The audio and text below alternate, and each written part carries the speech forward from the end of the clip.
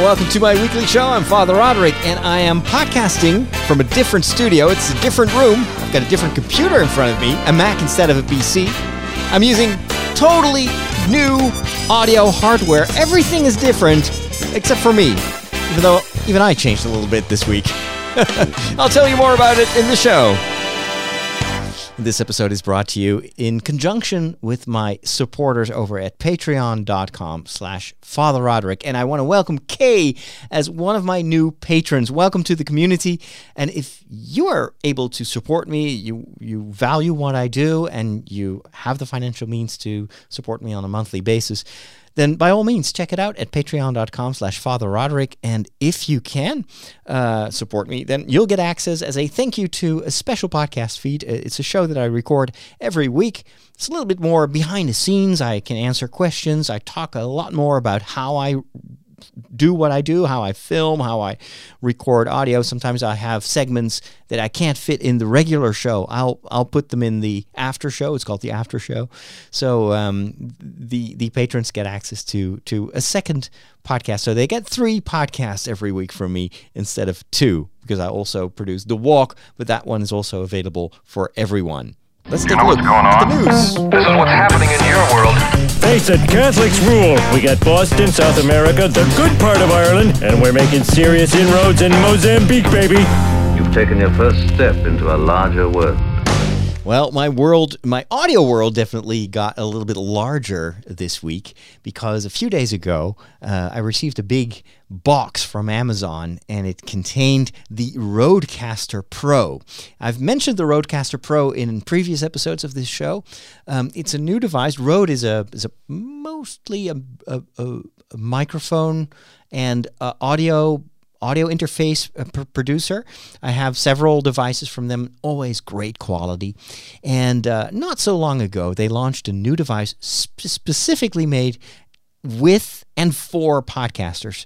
And one of the reasons that they wanted to create this device is that, of course, to make money, but also a lot of podcasting is booming. There are many, way more podcasters, and still many future podcasters that want to join this kind of new medium, or at least for a lot of people it's new. For me, it's like super old because I've been doing this for more than 10 years.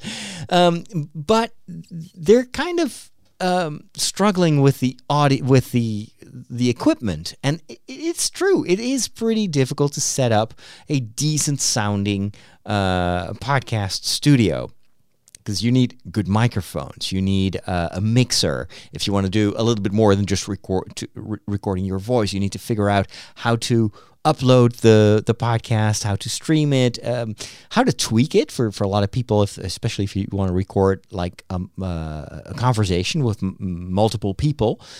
Then sometimes you may want to do some tweaking after the fact. And if you only use a mixer, then the only thing you record is a stereo mix. Well, there are way more things that people have on their wish lists when it comes to podcasting. And the Rodecaster does almost everything.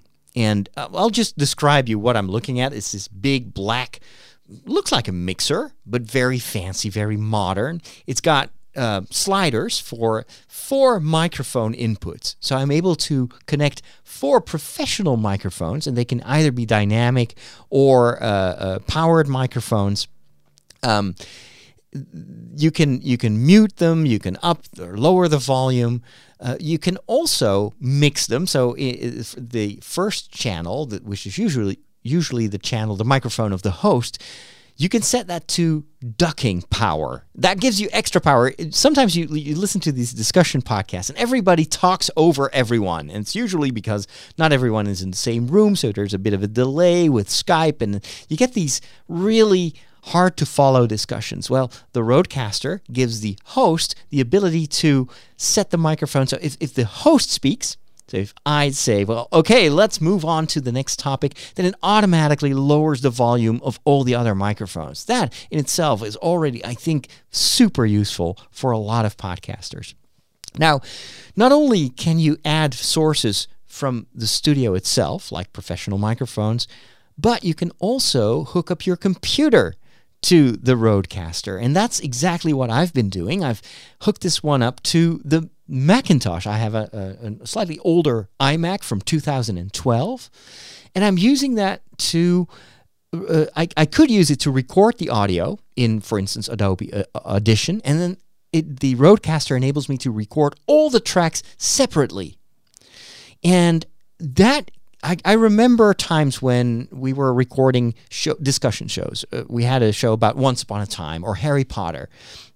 And then oftentimes with Skype, you get technical issues, like there will be a buzz in someone's microphone, or a dog starts barking, or you get the Cylon effect. We always call that the Cylon effect. Is after a while, the USB port gets a weird kind of latency, and then all of a sudden you sound like this very weird. And the person who is talking doesn't notice that. So it's up to the host to correct that. But sometimes you can't.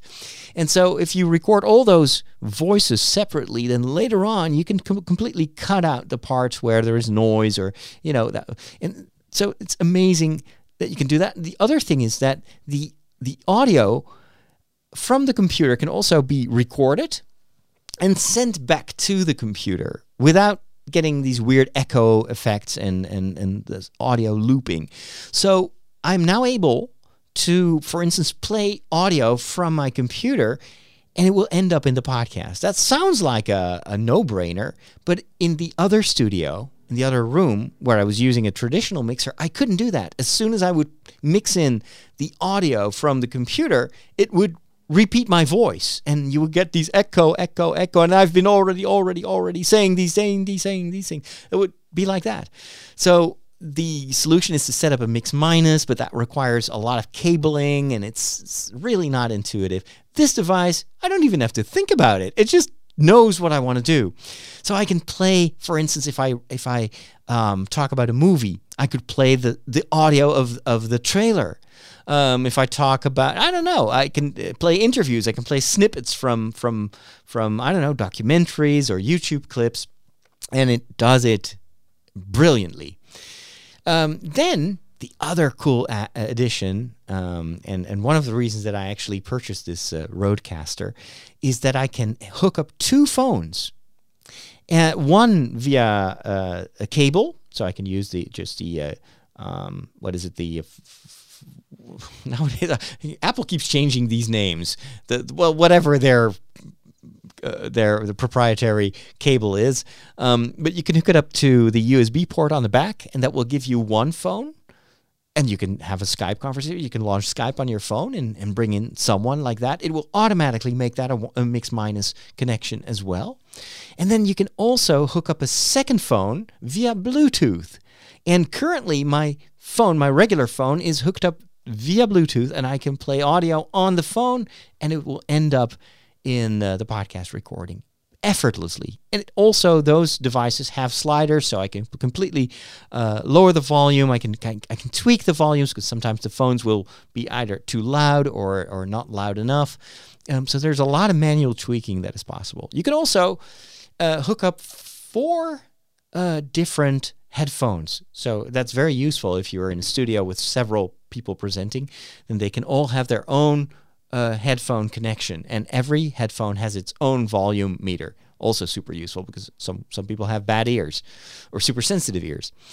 And then the last thing that I like about this is it has a set of 8 sound pads. They're brightly colored, and you can upload jingles. So the jingle that I just played at the beginning, the news jingle that came afterwards, they were all activated by a simple press of the button. And it's not as versatile, of course, as a genuine jingle player like the Webcaster, the iJingle Pro that I'm using. It's an app that I use on my phone. But for most podcasters, this will be more than enough. And then there's more. This device also has excellent preamps. So that is the technology that enhances the sound of the microphone. It will amplify the sound, but it will also do more than that. It will also process the sound. So I've a very good microphone that I'm using for this show. It's the Heil PR40, which already has a very compressed sound. It sounds very radio-like. But this Rodecaster, for every microphone, even the cheaper ones that you plug in, has two very standard filters that are used a lot, or DPS. Actually, DPS is digital signal DSP, digital signal processing units. It's got an aural exciter, which will create that sound that sounds even good in a car. So when you listen to the radio in a car, there's a lot of extra noise. And so the aural exciter will enhance certain frequencies. So for instance, the very high frequencies, it will make it a little bit more sparkly. So my voice sounds a little bit sharper in a car. And then it has a second digital effect that it adds, and that is like a bass. It will add like a floor to the sound. So every time I lower my voice, it will make that a little bit more punchy. And that creates that very specific radio sound that a lot of people are used to. And so and not only will it apply that to very expensive microphones, but even the cheaper ones will sound 100 times better thanks to those digital enhancements. And this is standard stuff that is used in almost every radio studio in the world, but it would normally cost a fortune, not to mention a lot of hassle with setting it up. They integrated it in this device, and so far, I have to say, it works as advertised, and I'm very excited. They keep updating this via the firmware, so I can't wait to see what else they can come up with. And so if you are a podcaster and you're like, whoa, I want to check this out, maybe even purchase it, then the only last thing I want to tell you is if you purchase it, just first go to Trideo.com, and if you click on Support Us, then on the bottom, you have to search for it because we don't advertise on the site, but there are affiliate links to the Amazon store. So if you click that, then you'll support me a little bit with a purchase. So, but super excited. The other thing that has changed is the computer. I'm using an iMac right now, and I was always using a PC in conjunction with VidBlaster, which is a great program, but very professional program. So it's got a very steep learning curve. It's actually created for very complex television situations where you have to switch between multiple cameras, sometimes even 10 cameras at once. And it has excellent green screen replacement. However, for my TV show, I was using Mac software, Ecamm, actually, for a live segment that I've started a few weeks ago. After every TV episode, there's a little bit of a chat afterwards, and people can hop from the television over to Facebook for that. I was super happy with the Ecamm software because it makes it possible to put comments on the screen, for instance. It's super easy. It's Mac software, so almost no knowledge necessary, and it was pretty powerful. The only thing that it lacked was green screen replacement, and that's why I kept using VidBlaster and I had the green screen behind me in Studio One. Right now, Ecamm has moved over to version 3.0. And they've turned it into a subscription model, which I understand from a business perspective. It's not that expensive. I think it's $12 a month for the basic functionality. If you do a lot of podcasting and streaming, then that is, it's not free, but it's reasonable as a price. But because I'd already purchased the original app, which came with free updates for the rest of your life, they upgraded me to a lifetime subscription for the basic version. And in version 3, they added green screen replacement. And the first time I tried it out, I was like, it doesn't look as good as VidBlaster, but then I started to notice that you were able to tweak it a little bit. I added some extra light, and now it looks really good. I'm using the Brio webcam, the same one that I used in Studio One. Finally, Logitech came with a Mac OS X driver So I guess it's because a lot of people bought the webcam just thinking it's a webcam, so it should work with my Mac, but it didn't because you needed a specific driver for that. They now created a driver. It's really good. It's better than the PC driver. So it now also works with the Mac. And that made it for me possible to move the entire podcast setup to the small editing room. It's a much, much smaller room. It will free up space in the bigger studio for other things. And so far I'm happy with this. I'm excited with this. And it makes my life, and that is the most important thing, it makes my life so much easier because it's all like just press a few buttons and you're good to go. And I like that because I want to focus on the content and not on the technicalities. The entire image looks crisp. It looks fine, and so it's great. In other news, there's much more that happened this past week. One very important thing that happened was, of course, the start of Lent, Ash Wednesday, and one of my Ash Wednesday resolutions is I want to take better care of myself. If you've been listening to the walk specifically, you know that I've been burning the candle at both ends for way too long, and I was getting all sorts of problems, just lack of sleep, stress. I was not in good shape anymore. I was just working, and last week I was on the verge of a burnout. I could just feel all the symptoms. There's just this general sense of like, I want to quit. I don't enjoy my work anymore. And so for me, it was very important for Lent to make the decision to focus on my health and to rebalance my life. That's one of the things I think that Lent wants you to do. It's to find a better balance between let's say your body, the way you use your stuff and your work and the external world, and your relationship with God. And I think on all those three levels, I needed a reset and I needed a better balance. And that's what I'm focusing on. And one of the most radical decisions that I've taken on Ash Wednesday itself is I'm going to work for 40 days half-time, which is super radical. I've never done that. I've always worked more than full-time. The past 2 months, I've been working an average of 10 to 12 to sometimes 14 hours per day, 7 days a week. For Lent, I'm going to work half-time.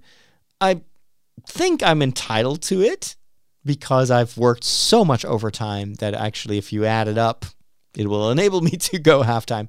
But it's also a way for it is to force myself to take a new look at what I do and how much time I invest in the things that I do. And if the time is up, we need to find other solutions. And that's what we did this morning. We sat together with the Trideo team, and we just took it for granted that I would work 20 hours this week. And then we started to look at so what are the to-dos? What are the priorities? And how can we make the things that are taking up too much time but still need to be done, how can we do that simpler? And this podcast setup, is one of those solutions that will make it easier for me to just hop in, hop out, record a podcast, do a very quick stream. I don't have to set up lots of things, and it makes it easier. We're going to work on solutions for our video productions as well. One of the things that we do every week is record a talk show, but we record it separately with 3 cameras, 2 wireless microphones, lots and lots of tripods for light, for cameras, for audio. It's a hassle, and then I come back home and I have an audio recording and 3 separate HD video recordings that I need to sync, then I need to edit it, and all the cuts from camera 1 to camera 2 to camera 3 have to be done manually, which is an insane amount of work. And so what we're going to do is we're going to try to figure out a solution to bring the same quality, but to do that with an easier equipment setup so that we can do all the camera switching on location, so that we go to a location, record a show, and the moment we press stop, the show will be finished and it will already be ready for broadcasting. So the lack of time, the lack of resources make us more, or force us to become more creative. And that is what I like. That's what it's been part of my DNA for more than 10 years with podcasting.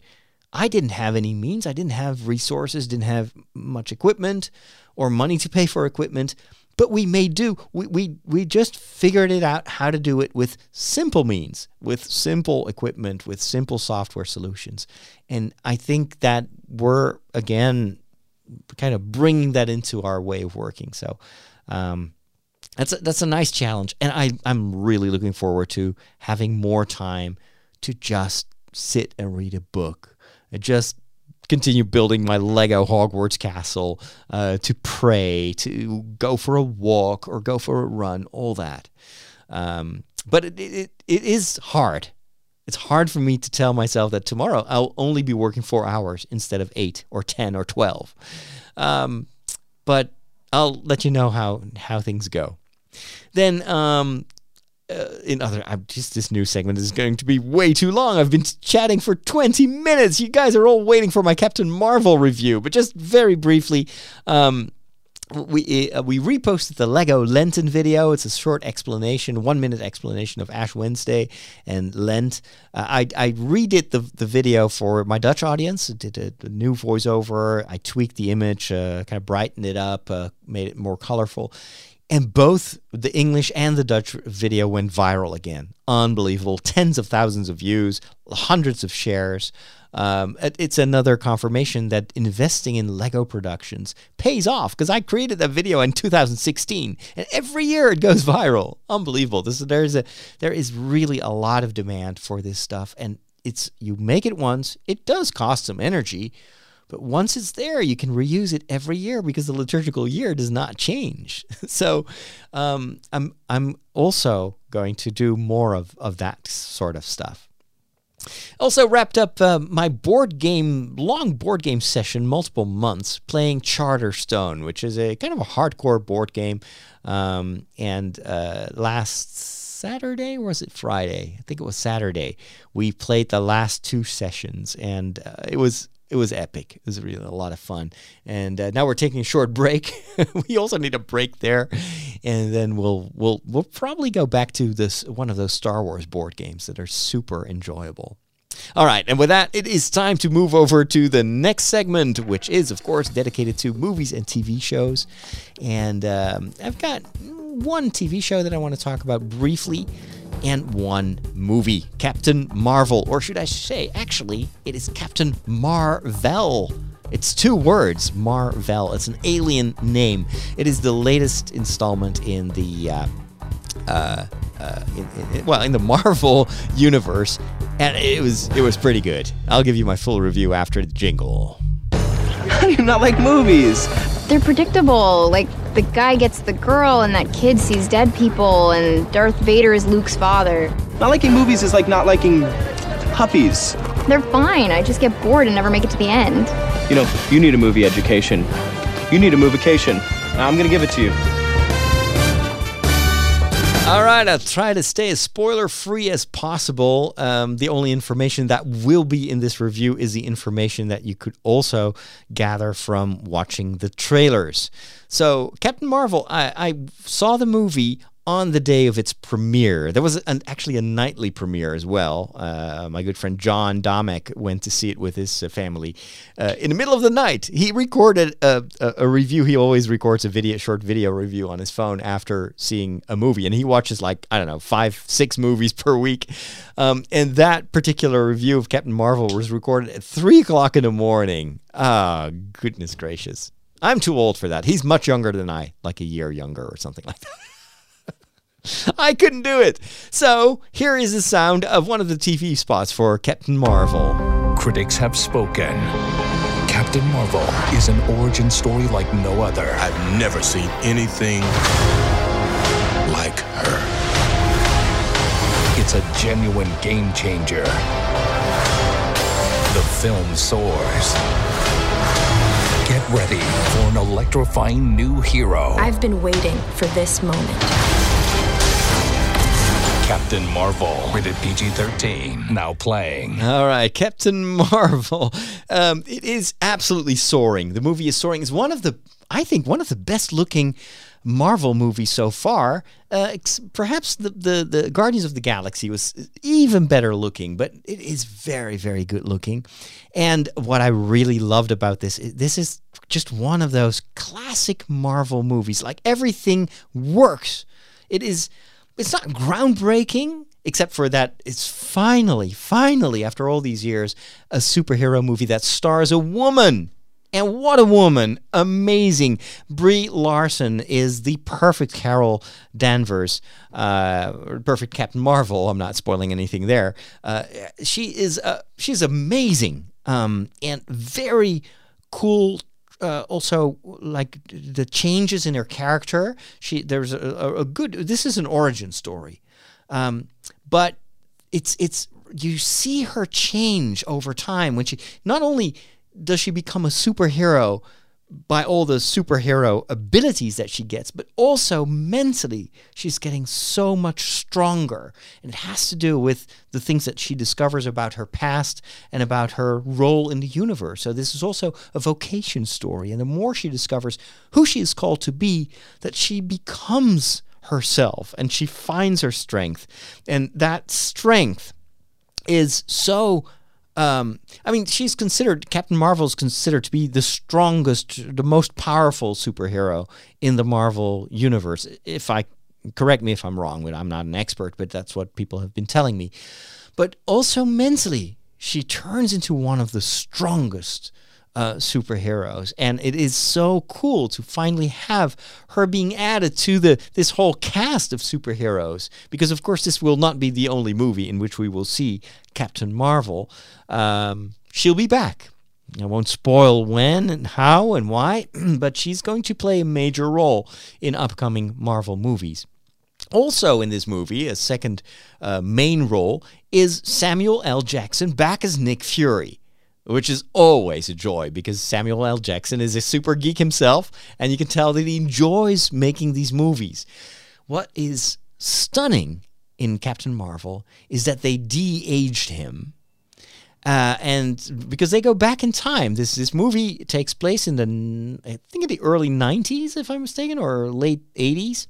So it has a lot of the music and the world that looks like the world when I was in high school, which is also a bit traumatic for me. So there's this soundtrack that is very different from the soundtrack in the Guardians of the Galaxy, which is mostly 70s music. This is the music that I actually used to hate when I was in high school. The only music that I listened to, in contrast with all my fellow classmates, was movie music and crooners. I was such a crooner fan. I was singing Sinatra songs. So yes, I was completely an outcast. And so it's early 90s, according to John. Thank you so much in the chat. But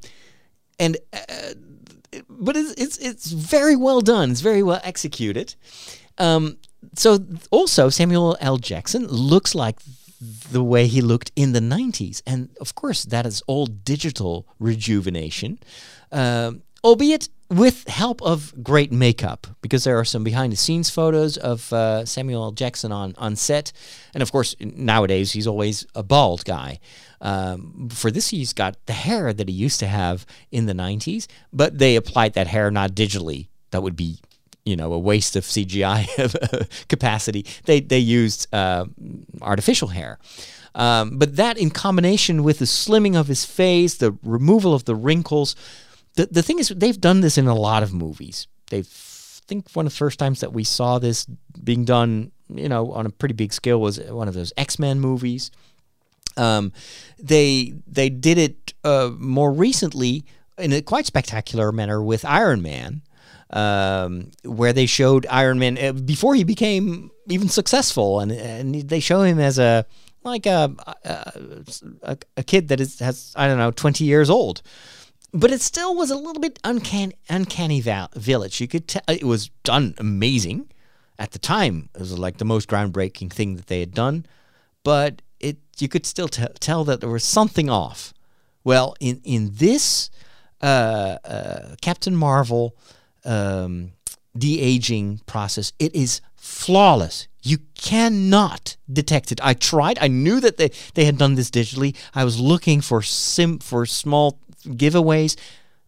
It's flawless. You totally believe that they took a time machine, a DeLorean, and out comes Samuel Jackson from the 90s. And it is amazing. And the full acting is there. There's nothing weird because he was on set and they used his face and his body. They just made it flawless. And he's not the only person who got digital makeup and digital rejuvenation. Clark Gregg is also back, which came to me as a huge surprise, who plays Agent Coulson, one of the great characters from the early Avengers movies. Here he's back, even younger than the guy he used to be in those earlier Avengers movies, and he too looks very good. It's not as flawless. There's a little bit of, I think it's also because of the makeup or the hair. There's something that is a little bit, I don't know. It doesn't look artificial, but it's almost as if, well, you can see that the hair was done with a hairpiece, but there's so much more in your face that changes. For instance, your ears and your nose, they keep growing until you die. So that's one of the first things they will do. They will slim down your nose. They will make your ears smaller. And but there are all sorts of little things. The way your skin looks. 20 years ago, my skin was very different from the skin that I currently have. And so there's a lot of that stuff that has been evolving CGI-wise, and it really helps you believe that this takes place in the early 90s. The story itself, there's also Jude Law, also great role. There is this first-timer, what's her name? I think it is, was it Lashana Lynch or some other, or no, wait a minute, it's Annette Bening. And she plays an important character in the movie. Can't say too much about it. And she was the other day doing the rounds of the talk shows, basically confessing that she'd never really been involved in any superhero movies. And it's great to have an older actor playing an important role. Also, female actor, a very, very important secondary role here in the movie, and also a new type of character that we've not seen before in the Marvel universe. So about the story, it's an origin story. It is it's fast paced. It's funny. I'm so glad there is humor. There are some really cool little references to what will happen later in the Avengers movies. There is a bit of backstory about the eye patch of Nick Fury that gets an explanation here, which is different from the comics, but brilliant, absolutely brilliant. There's a cat in the movie as well. Actually, they used 3 cats. Usually every cat is trained for specific tasks. They had one cat that did it all, and then they had 2 secondary cats. The cat is also a character, and a very important one. Yes, relatively important one. There's something about this cat. It's not just a regular cat. So that was funny. The action is all great. It's very well choreographed. It's nothing different from the stuff that we've seen in other Marvel movies. The only thing perhaps that is kind of cool is that there is a lot of flying because, well, Captain Marvel can fly. But it's different from the kind of flying that we've seen so far, which was almost always engine-powered, like Iron Man or Hawkeye or, all these. They always use machines to fly, but Captain Marvel can fly by herself. So it's much more kind of like a Supergirl or something like that. The costumes. Oh, the costumes are so great. This is the perfect Captain Marvel outfit. And it's kind of a bit techy. It's the colors are bright and vibrant. It is a great costume. So, yeah. What else is there? I'd say there some of the action scenes are a bit long. They're great, so they're really, it's popcorn action. But I was like, okay. I had there were a few moments in the movie where I had to struggle against the sleep, also because I was watching this on Ash Wednesday after having worked nonstop for several days. So I was like, hey, I'm free, I'm going to the movies. And then I was like, okay, this is awesome. I got to stay awake. So I had a few moments there. This is also a movie I want to see another time. I definitely want to see it another time because I didn't catch all the references, and it's an entertaining story. This is one of those stories that you can watch several times. That's not the case with every superhero movie. So all in all, a great addition to the Marvel lineup. I can't wait to see her in one of the future Marvel movies. This is, well, how does this sit in terms of favorite, less favorite movies? Definitely way above Ant-Man. It's slightly underneath Guardians of the Galaxy. I would say it's on par with the first Avengers movie for me, personally. Definitely above Iron Man. And slightly below, it's way above Age of Ultron, which was one of the weakest installments. I would say this is on par with the third Captain America movie, which was really awesome, but with a more likable main character even. Yeah, all right, so high praise for Captain Marvel. I enjoyed it. I hope you can see it soon. And this is just one of those movies that makes it worth your while to go to the theater instead of watching it afterwards on streaming platforms. All right, in other movie TV news, you've all heard about this new Michael Jackson television documentary that was actually not just television documentary. It also was aired on festivals. It caused a lot of controversy. It is basically alleging that Michael Jackson has abused young children, especially boys, at his the Michael Jackson Neverland Ranch or whatever it is. Of course, there were a lot of rumors. There even were some legal cases while he was still alive. He paid a lot of hush money, or he made arrangements with some of the kids and parents that wanted to bring him to court for millions and millions of dollars. There were, of course, non-disclosure agreements with almost everyone who worked there at Neverland. But it seems that time that they were able to kind of tone down the rumors is over now. So, of course, in the kind of the follow-up to the Me Too movement, and now, and let's not forget also the exposure that was given to all the scandals in the church, in the Catholic Church. That definitely has helped, and if there's one good thing that comes from all the scandals, then it is this awareness, especially the awareness of the victims, that they can safely start telling their story. That now the world will listen instead of suing them or telling them, oh, you're exaggerating, or you just want to make money, which kind of has been the defense of the Jackson estate for many years. Oh, these people are just trying to make money off of our backs. Well, the documentary was aired on Dutch television. It's a 4-hour documentary, and 2 alleged victims of Michael Jackson are telling their side of the story.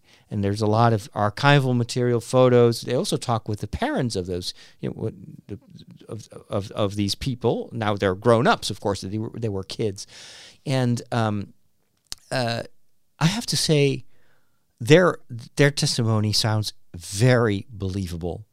There are way too many details. There's way too much emotion also for it to be fake. To me, again, this is years and years after these things occurred. So in terms of, legal consequences, it's probably very complicated.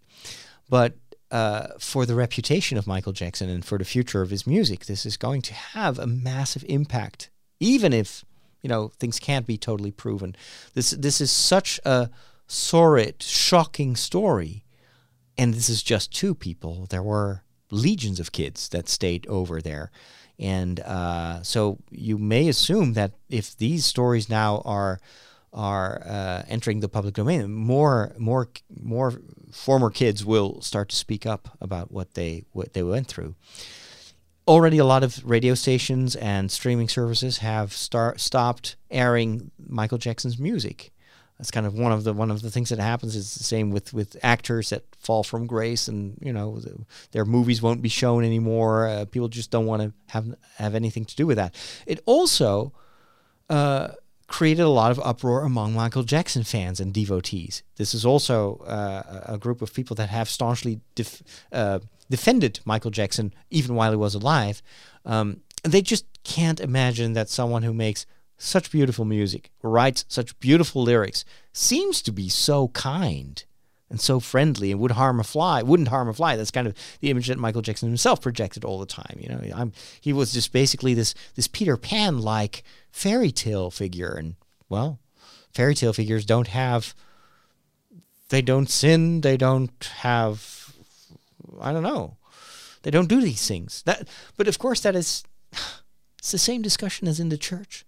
How can this priest or that kind bishop, how could he have led this double life? How could he have done all these things? Well, in the Catholic Church, our eyes have been opened. Someone can be extremely kind and yet at the same time lead a double life. And so why would it be different outside of the church? People are people. So it's going to be interesting to see what happens. I also feel for those Michael Jackson fans, because of course they were like, well, where's the proof? And of course there is no definitive proof that these people are telling the truth, or if they don't want to make money off this, these stories. To me, that seems unlikely. But of course, a lot of fans, well, they will defend Michael Jackson as long as they live. I read an interesting analysis this morning from a psychologist about this, and he said this is they're literally I can't pronounce the word, death threats sent to the people that have made the movie, to the people that speak up in the movie, but also to the stations that have aired this, or the theaters that have shown this documentary. This psychologist was actually I think someone who does works at the university. He says this is just one of those examples of how our brains work. If we always it takes a lot of time to get used to a very radically different situation. We don't like change. There is something in us that resists change, and the bigger the change, the harder it is. This is one of the things I think that we've, again, seen in the church many, many times, when there is this big change in the way we celebrate the liturgy, the way that the church talks about itself. That took place during Vatican II, several years, where the church basically did not a reboot, but a rethinking of who are we, what is our task, our vocation in this world, how do we operate, how do we celebrate. All that was changed. And for a lot of people, it took years and years, and some people are still not over these changes and reject Vatican II. It takes many years for that to kind of start to sink in with people. That is also the case, according to this scientist, with the current situation with Michael Jackson. It's such a shock, and it's such a different image. It's like the complete opposite image of the Michael Jackson, the way Michael Jackson I can't speak anymore. Michael Jackson projected himself in the media, like, I'm this super soft-spoken, kind, I wouldn't hurt a fly, I would never hurt a kid. But then again, do you remember that one documentary that was made in the final year, I think, of his life, where this I think an Egyptian journalist was able to gain Michael Jackson's trust and followed him for weeks. I watched that documentary, and that was when it started to dawn upon me that Michael Jackson was actually a very deranged person. That his behavior was very abnormal and sometimes even, well, I would say, disturbing. And it was one sequence or one scene in that documentary that was very creepy at the time. Actually, was one of the moments that triggered the police investigation, where they raided his estate, and because they were so alarmed by what they saw. And it's one of those boys that was had befriended, that Michael Jackson had befriended. Let's not forget that there is a power difference. Abuse is always also abuse of power, and Michael Jackson may think that he's a kid, or he wants the world to believe that he was a Peter Pan kid just like the other kids, but he wasn't. He was an adult. He was very rich and very powerful. So, many of these kids were victims of the situation. But this boy is leaning his head against the shoulder of Michael Jackson. And Michael Jackson is there already heavily kind of deformed because he was constantly upgrading his nose. And he looks very strange there. And then I think the kid talks about the sleepovers at Neverland, the Neverland Range. And then basically says, and then at one point Michael Jackson invited me into his bed, and I could spend the night in his bed. And then the reporter, the interviewer, is like, what? Wait, hold on. You slept in Michael Jackson? And then he asks Michael Jackson, but you're an adult. You're 41 years old. That is not normal. I mean, do you think that is...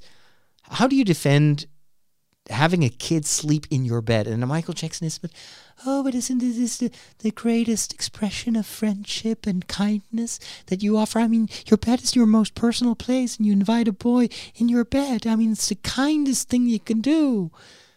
And it's like, what? That would be unthinkable in this day and age. He got away with it for years and years. So the documentary is very graphic, not visually, but in the things that these two men describe, what would happen there. And then all the other stories that are now kind of starting to show up in the news. It is damaging Michael Jackson's reputation, I think, forever. I don't think that the Jackson estate can turn this around. And even if some of it may not be entirely verifiable, it sounds true enough, I think, for this to be, well, the end of at least Michael Jackson as a person. I'm not sure about the music, because of course you can always distinguish between the art and the artist. And it's comparable to the whole upheaval about R. Kelly. Same thing.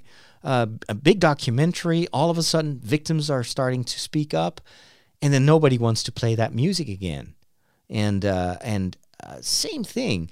There is a difference between the artist and the songs that he created and the person he was in real life. And what we sometimes do is we create a golden calf.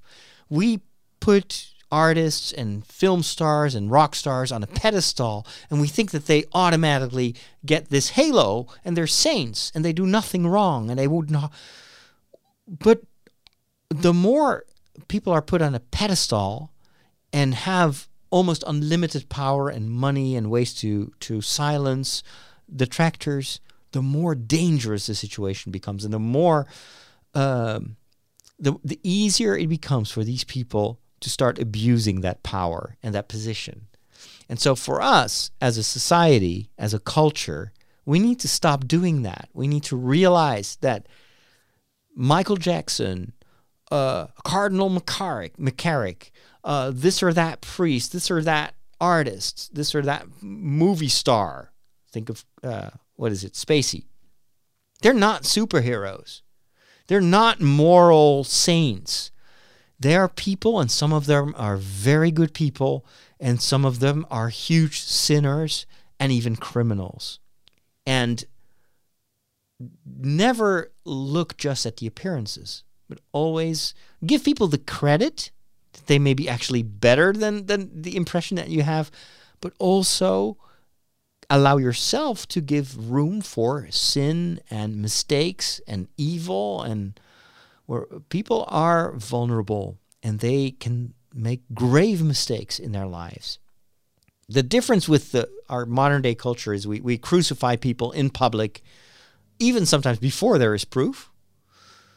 The difference with the church is the church will always take sin very seriously, but will always continue to hope for even the worst criminals, because God's forgiveness and God's mercy and God's healing powers are way bigger than our powers of forgiveness and healing. And so in this respect, I think that that ultimately there's always hope for the victims and for the perpetrators.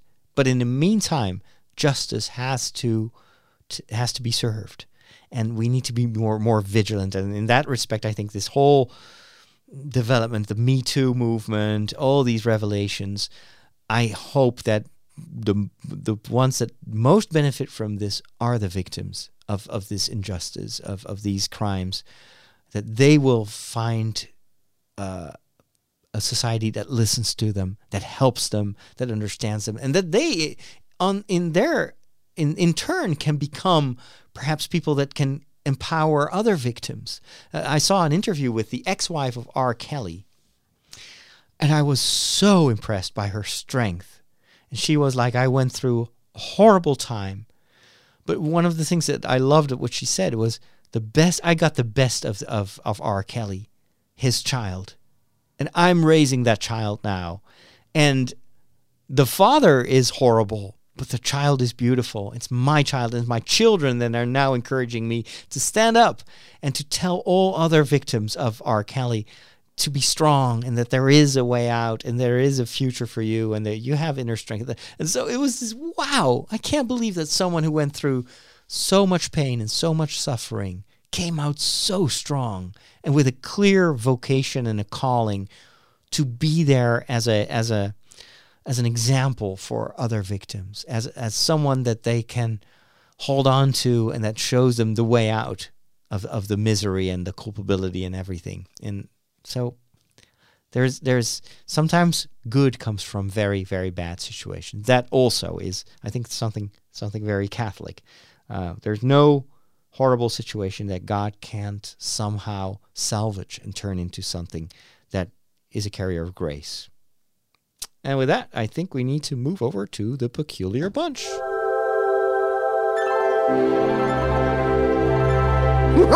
Catholics rock!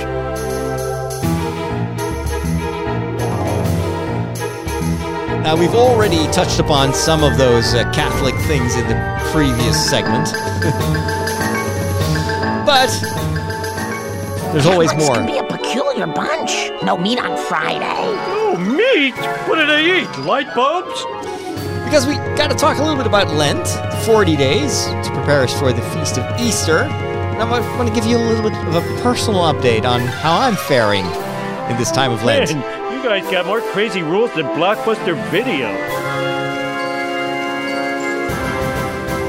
So at the start of the show, I told you that one of my resolutions for Lent, one of the things that I want to work on, is to take better care of myself. And actually, that sounds selfish, at least to me, but it isn't. Because one of the commandments, one of the two most important commandments that Jesus gives us, or affirms because they were already commandments also in the Old Testament, is love God and love your neighbor as you love yourself.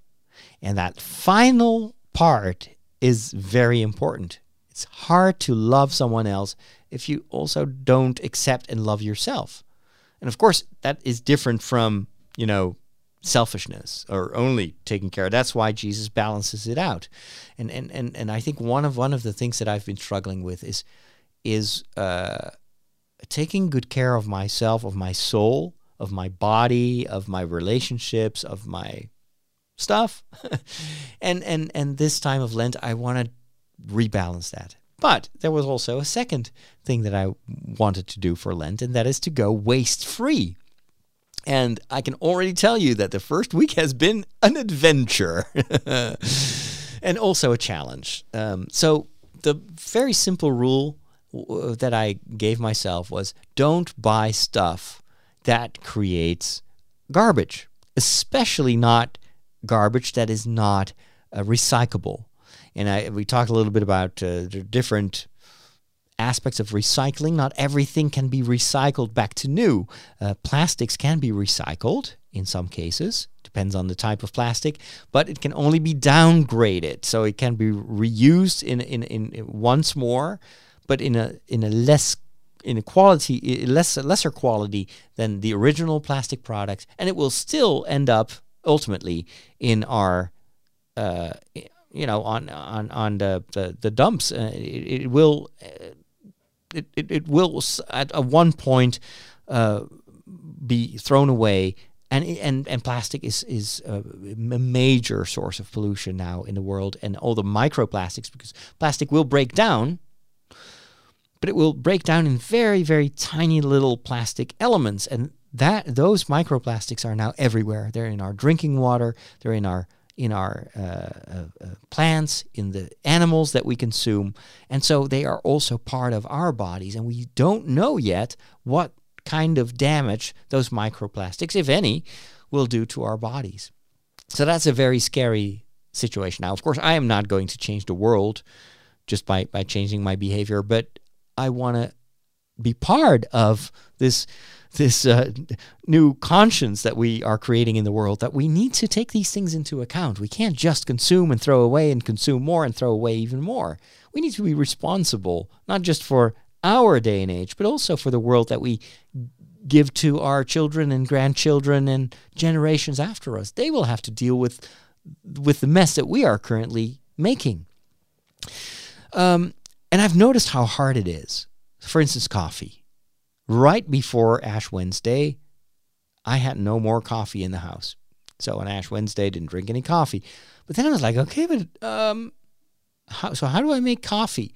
If I can't, because the coffee pads are packaged in plastic. And also the plastic has a aluminum element component in it, so it can't be recycled. That was a no-go for me.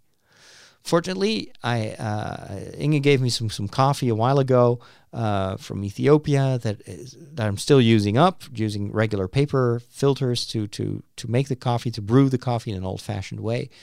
But it is a problem, and you can't get like coffee pads without creating garbage, with non-composable, non-recyclable garbage. So I'll need to look into different ways of making coffee. I know that there are some supermarkets or some shops, stores where you can buy coffee beans that you then grind yourself. And the coffee beans are brought to the stores in, what's the name of this fabric? Well, anyway, not in plastic. So that would be an option for me. But it means that I need to figure out how to grind coffee. So I kind of like that. It's trying to figure stuff out. I was at IKEA's the other day, and the temperatures are slightly going upwards, even though today it was super cold outside. I need not new pillows, but new sheets, bed sheets. And I was on the verge of buying a pair, and then I realized, wait a minute, it's packaged in plastic. That would go against my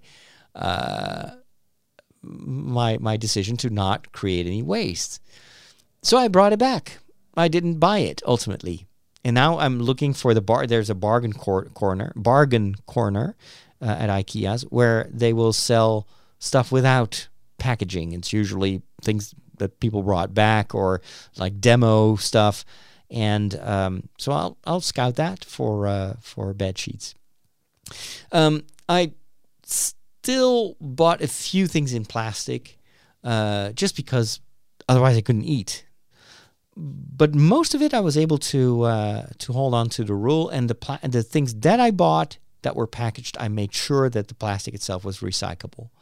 So entirely fully waste-free was not possible, but I did produce very, very little plastic. And the thing that it already starts to do is it gives me this awareness when I walk into the supermarket and I look around, I'm like, everything is packaged in throwaway plastics. What a world have we created?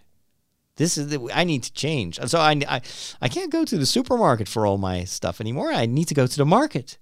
And it is a small change. It will require a little bit of extra effort. I need to go on a bike, etc. I need to make sure that I know where the market is and when. But it's not impossible. And it brings me closer, as one of the added advantages, to the kind of the Hobbit lifestyle that I dreamed of when I was younger, like a year ago. Like, I want to grow more towards a Hobbit lifestyle and live closer to nature and less noise in my life, less stuff, less throwaway stuff, more specifically. So it's been an interesting journey so far, and well, there's some other stuff that I do during Lent, but well, that's between me and God. Let's put it that way. Let's talk about books. When did you become an expert in thermonuclear astrophysics? Last night. The packet. The extraction theory papers. Am I the only one who did the reading?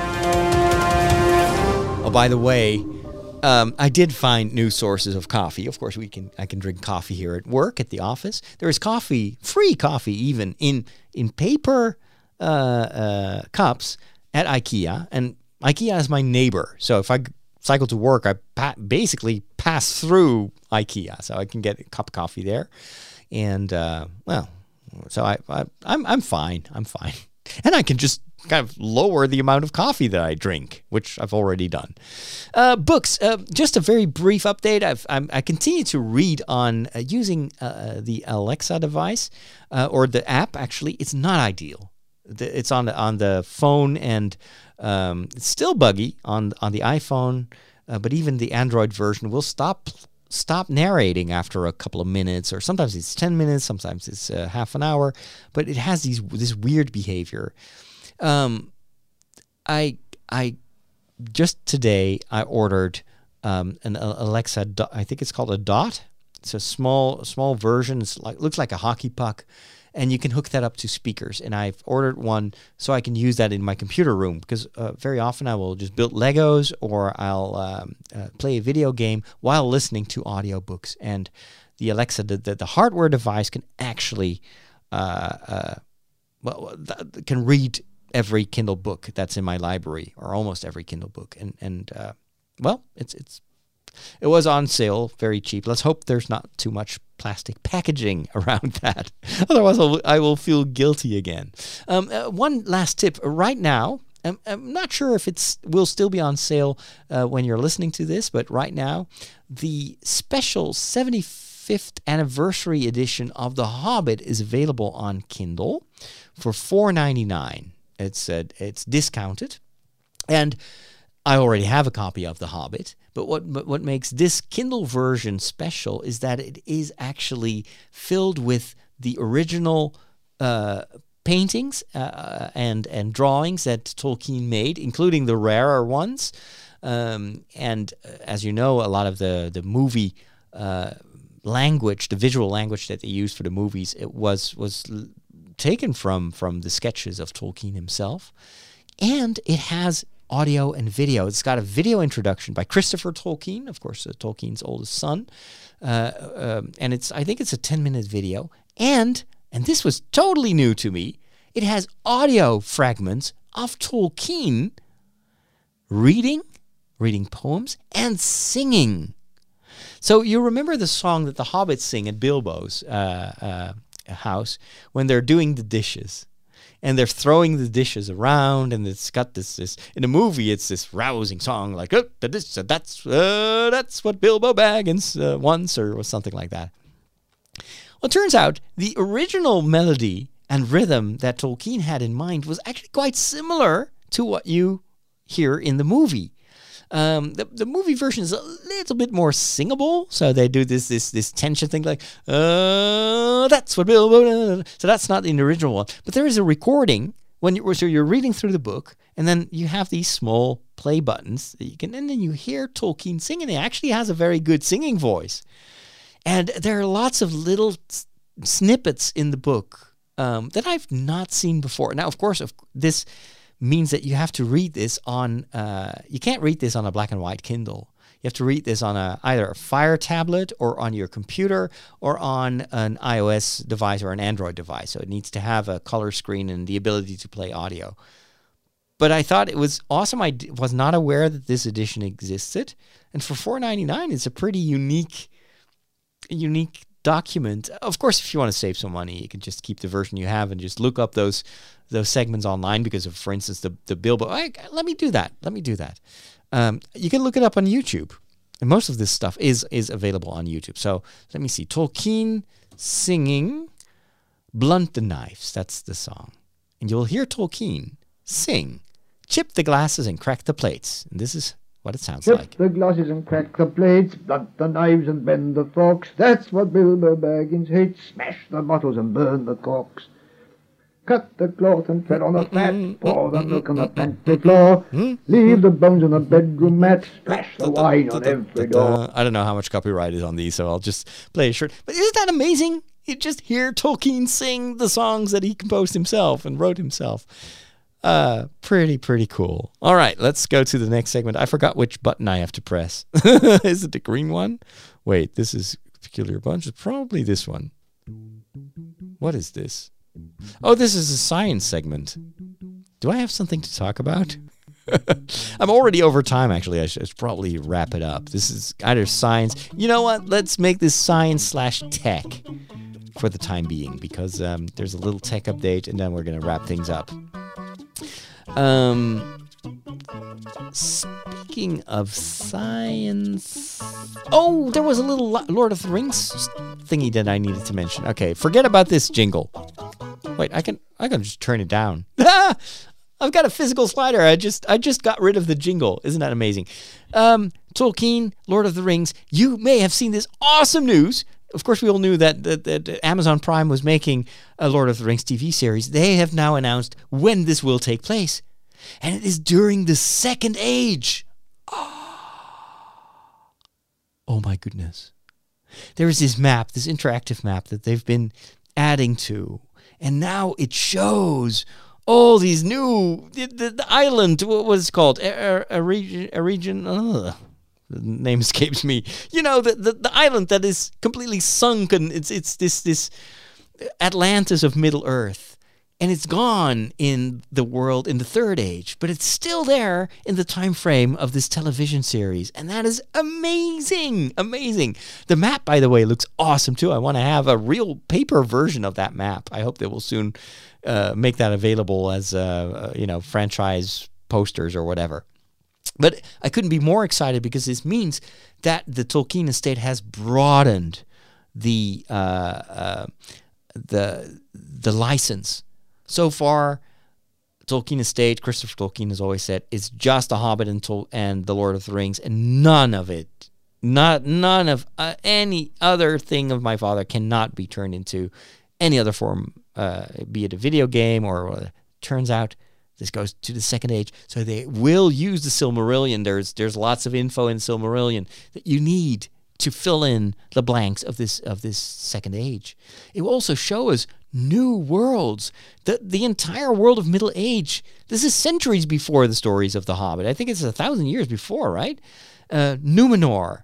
The fall of what was it? Numenor? The fall? No, it's the city on Numenor. Anyway, there is new material that has never been turned into anything else than a story and on paper. That will be used as the framework for this television series, which makes it super cool. And it also avoids a lot of problems, because if it would be concurrent to the events in The Lord of the Rings or The Hobbit, people would compare it to what they've seen in the Jackson movies. And Peter Jackson, of course, had his own take. He's not involved in the production of this. He's a consultant for the television series. But they don't have to worry about that, because this is centuries before the events. So the world will look different, and still it will be Middle Earth. There will be elves, there will be orcs, there will be dwarves and hobbits perhaps, but they can do it. They can give it their own spin. So very, very cool. All right. And then finally, technology, because we need to talk a little bit of technology. Well, actually, I can skip that. There's one kind of a technology thing that I bought. It's the Lego movie set. It is the second Lego movie is out. I've not seen it yet, but I saw a play set that is available, and I bought it immediately, which actually enables you to make your own Lego movies with your cell phone. And it's got holders for a background, and it's very simple. It's not even for stop motion Lego movies, but there are little transparent levers that you can use to move your minifigures, and it's extremely versatile, and it will enable me to create Lego movies in a much easier way than the way I used to film these things. So I can't wait to start working on that in my spare time one of these days. Yeah, and I had some more notes, but I will keep that for the after show, which is, of course, for my dear patrons. And with that, it is time to start the end jingle and wrap things up. Thank you so much for listening, and hope you enjoyed the audio quality of this. Give me some feedback if you like this. And if you've seen me on Facebook, I'd love to hear your thoughts about the quality of the video as well. If you want to watch this, if you're only listening to the audio, make sure you keep an eye on my Facebook feed. That's where I post these shows. See you next week. Take care.